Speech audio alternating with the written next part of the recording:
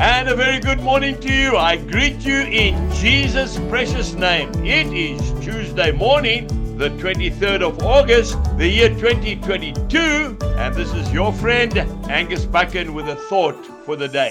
If we go to the book of Acts in the New Testament, Acts chapter 16 and verse 9. And a vision appeared to Paul in the night. A man of Macedonia stood and pleaded with him, saying, "Come over to Macedonia and help us." Come over to Macedonia and help us. You know, just before that, you can read it, a few verses before, they were categorically told by the Holy Spirit not to preach in the region of Asia. But Paul had a vision in the night of a man pleading with them to come over to Macedonia and help them. And you'll see in verse 10, the Bible tells us, and immediately, I love that, they prepared to go. Now that happened to us, that's right, in the year 2018, the month of March, we had a clear call to hold a prayer meeting in Cape Town for rain. But not just to Cape Town, but we were told to go directly to Mitchell's Plain, one of the poorest, most violent areas in our nation.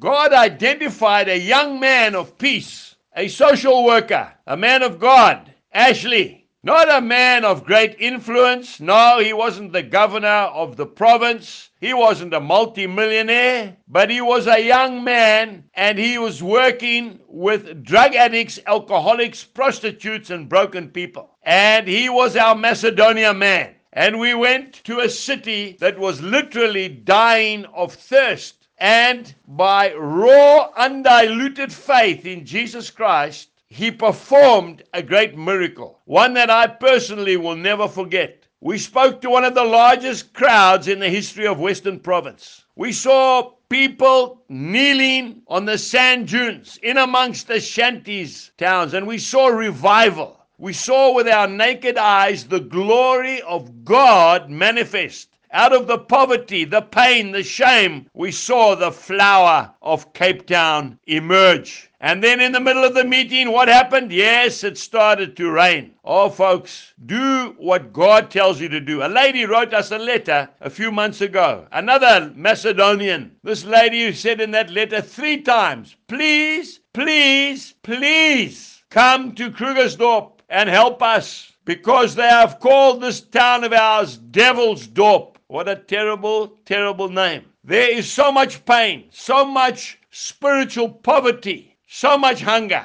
Well, I want to tell you, we are going there on the 24th of September, and we are going to change that name from Devil's Dorp to Jesus Dorp forever. Come, please, and help us. Help us to see revival that will start in that place. And who knows, it might be the match that will change the future of our beloved nation. Jesus bless you and have a wonderful day. Goodbye.